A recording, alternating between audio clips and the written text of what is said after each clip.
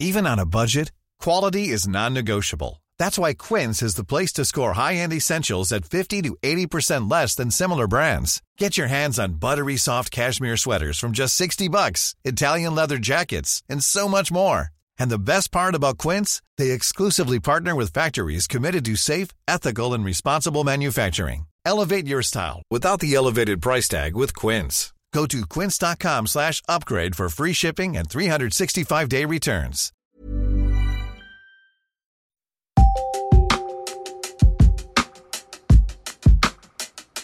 Mihin suuntaan epävakaat markkinat jatkavat ja miten sijoittajan kannattaisi toimia? Miten sota, jylläävä inflaatio ja nousevat korot vaikuttavat osakemarkkinoihin? Listasimme 6 seikkaa, jotka auttavat navigoimaan markkinoiden myllerryksissä. Lukija ja kirjoittaja Aini Palumo. Vuosi 2022 on ollut sijoittajille koettelemusten aikaa. Venäjän hyökkäyssota Ukrainassa ja sen seuraukset pitävät Euroopan varpaillaan. Sodan oheistuotteita ovat muun muassa energiakriisi ja vielä entisestään kiihtynyt inflaatio. Keskuspankit yrittävät hillitä inflaatiota nostamalla korkoja. Erityisesti USAn keskuspankki on ollut varsin aktiivinen korkojen nostossa. Se on myös varoittanut edessä olevista vaikeista ajoista niin kotitalouksien, yritysten kuin osakemarkkinoidenkin saralla. Osakemarkkinat seuraavat keskuspankkien aikeita nostaa korkoja tarkasti ja reagoivat yleensä epätoivottuihin uutisiin dramaattisesti. Elokuun lopulla nähtiin iso notkahdus USAn pääindekseissä, kun keskuspankin pääjohtaja Jerome Powell kertoi koronnostojen jatkuvan tulevien kuukausien aikana. Markkina on käyttäytynyt ailahtelevaisesti vuoden 2022 aikana. Suunta on ollut useissa indekseissä pääosin alaspäin. Esimerkiksi SP 500, eli yksi maailman seuratuimmista indekseistä, tuotti tämän vuoden ensimmäisen puolikkaan aikana huonommin kuin 5 vuosikymmeneen. Kesäkuusta lähtien on menty taas hieman ylöspäin, mutta uhkakuvia riittää ja hermostuneisuus markkinoilla on käsin kosketeltavaa. Mitä seuraavaksi? Jos markkinaympäristö ja talouden uhkakuvat ovat synkät, kannattaako enää jatkaa tai aloittaa sijoittamista? Päätös sijoittamisesta on jokaisen oman harkinnan varassa, mutta jos minulta kysytään, sijoittaminen kannattaa edelleen ja paras päivä aloittaa oli eilen.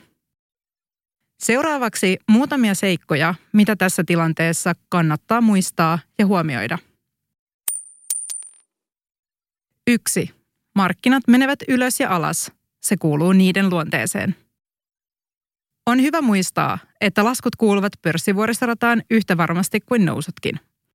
Niiden pituus voi vaihdella muutamista viikoista vuosiin. Tämän vuoden laskua on kestänyt jo useamman kuukauden, eikä kukaan tiedä varmasti, kuinka pitkä tai syvä laskukausi tulee tällä kertaa olemaan. 2. Pitkällä aikavälillä osakemarkkinat ovat tuottaneet keskimäärin 7-10% vuodessa. Pidemmistäkin laskukausista huolimatta globaalit markkinat ovat tuottaneet keskimäärin 7-10% vuodessa viimeisten 30 vuoden ajan. 1 vuosi osakemarkkinoilla on varsin lyhyt aika, ja jyrkkäkin lasku lyhyellä aikavälillä loivenee, kun sen laittaa isompaan kuvaan tarkastelemalla osakemarkkinoiden kehitystä esimerkiksi 10 vuoden aikavälillä. Pitkäaikaisen osakesijoittajan ei siis kannata säikähtää osakkeiden lyhyen aikavälin heiluntaa, vaan luottaa siihen, että pitkällä aikavälillä osakemarkkinat kasvavat ja tuottavat edelleen paremmin kuin muut sijoituskohteet. 3. Inflaatio uhkaa pankkitilisäästäjää enemmän kuin sijoittajaa. Korkea inflaatio haastaa osakesijoittajaa, mutta vielä pahemmin se uhkaa pankkitilisäästäjää, jonka varoja se nakertaa varmasti. Pankkitililläsi makava raha ei nimittäin itsessään tuota mitään, vaan menettää inflaation myötä päivä päivältä arvoaan. Sen sijaan osakkeiden tuotto perustuu yritysten kykyyn kasvaa ja tuottaa voittoa. 4. Älä yritä ajoittaa markkinoita. Ajallinen hajautus on paras ystäväsi. Markkinoita on lähes mahdotonta ajoittaa. Jos se olisi helppoa, kaikki tekisivät niin. Markkinat hinnoittelevat pahimmat uhkakuvat tulevaisuudesta yleensä 6-12 kuukautta eteenpäin. Markkinat olettavat tietävänsä ja osaavansa ennakoida, mitä tulee tapahtumaan. Nämä ovat kuitenkin vain ennusteita, eivät varmaa tietoa. Yleensä markkinat toimivat niin, että jossain vaiheessa havahdutaan siihen, että pahimmat uhkakuvat eivät sittenkään toteudu. Silloin markkinat ampaisevat nopeaan nousuun. Siihen junaan hyvin harva ehtii oikeaan aikaan kyytiin. Koska kukaan ei tiedä, milloin juna lähtee liikkeelle, kannattaa sijoittaa pitkäjänteisesti ja hajauttaa ajallisesti ostamalla osakkeita tai rahastoja säännöllisesti. 5. Valitse tarkkaan, mihin sijoitat. Suoriin osakkeisiin sijoittavien on näinä aikoina suositeltavaa pohtia entistä tarkemmin, millaisten yritysten osakkeisiin rahojaan sijoittaa. On suositeltavaa sijoittaa yrityksiin, joiden palveluihin ja tuotteisiin uskot ja ymmärrät, mitä ne ovat. Lisäksi on tärkeää pohtia, ovatko valitsemasi yrityksen tuotteet jollain tapaa parempia kuin kilpailijoiden vastaavat tuotteet. Tai onko yrityksellä mielestäsi kilpailuetuja, jotka saavat asiakkaat pysymään uskollisina yritykselle. Kysy myös itseltäsi, uskotko kyseisen yrityksen jatkavan kasvuaan ainakin 10 vuoden tähtäimellä. Sijoittamisen menestys perustuu yritysten kykyyn tuottaa voittoa. Ota siis selvää yrityksen taloudellisesta terveydestä. Tsekkaa ainakin yrityksen nettotuloksen ja liikevaihdon kehitys sekä velkaantumisaste. Nousevien korkojen myötä myös yritysten velkojen korot kasvavat. Velkaantuneelle yritykselle tämä tarkoittaa entistä korkeampia kulueriä. 6. Vältä ylihinnoiteltuja osakkeita. Välillä markkinat ovat ylioptimistisia ja ylihinnoittelevat yritysten osakkeet. Paraskin yritys voi olla huono sijoitus, jos sen osakkeesta maksaa ylihintaa.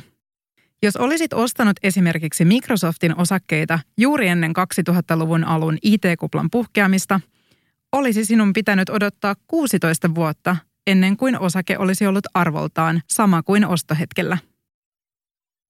Arvioi siis yrityksen osakkeen hintaa suhteessa sen tuottoon.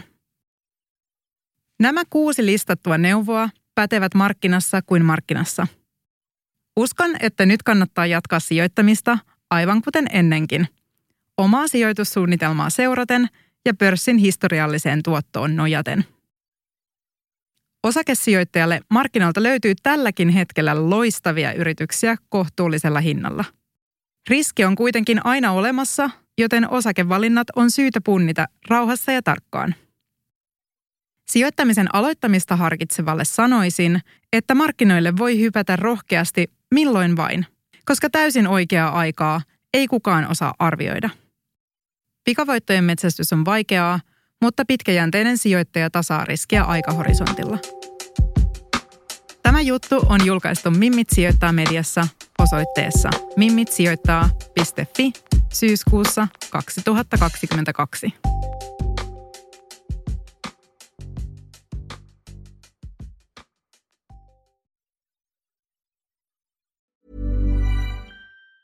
Planning for your next trip? Elevate your travel style with Quince. Quince has all the jet-setting essentials you'll want for your next getaway, like European linen, premium luggage options, buttery soft Italian leather bags, and so much more. And it's all priced at 50 to 80% less than similar brands. Plus, Quince only works with factories that use safe and ethical manufacturing practices. Pack your bags with high-quality essentials you'll be wearing for vacations to come with Quince. Go to quince.com/trip for free shipping and 365-day returns. My business used to be weighed down by the complexities of in-person payments. Then, Tap to Pay on iPhone and Stripe came along and changed everything. With Tap to Pay on iPhone and Stripe, I streamlined my payment process effortlessly. Now I can accept in-person, contactless payments right from my iPhone. No extra hardware required. What's truly remarkable is how I can cater to all of my customers' payment preferences. Whether they're using cards, Apple Pay, or other digital wallets, Tap to Pay on iPhone and Stripe ensure a smooth checkout experience every time. And it's not just me. Stripe helps businesses of all sizes, from local markets to global retailers, scale quickly and stay agile. To learn how Tap to Pay on iPhone and Stripe can help grow your revenue and reach, visit stripe.com/tapiphone.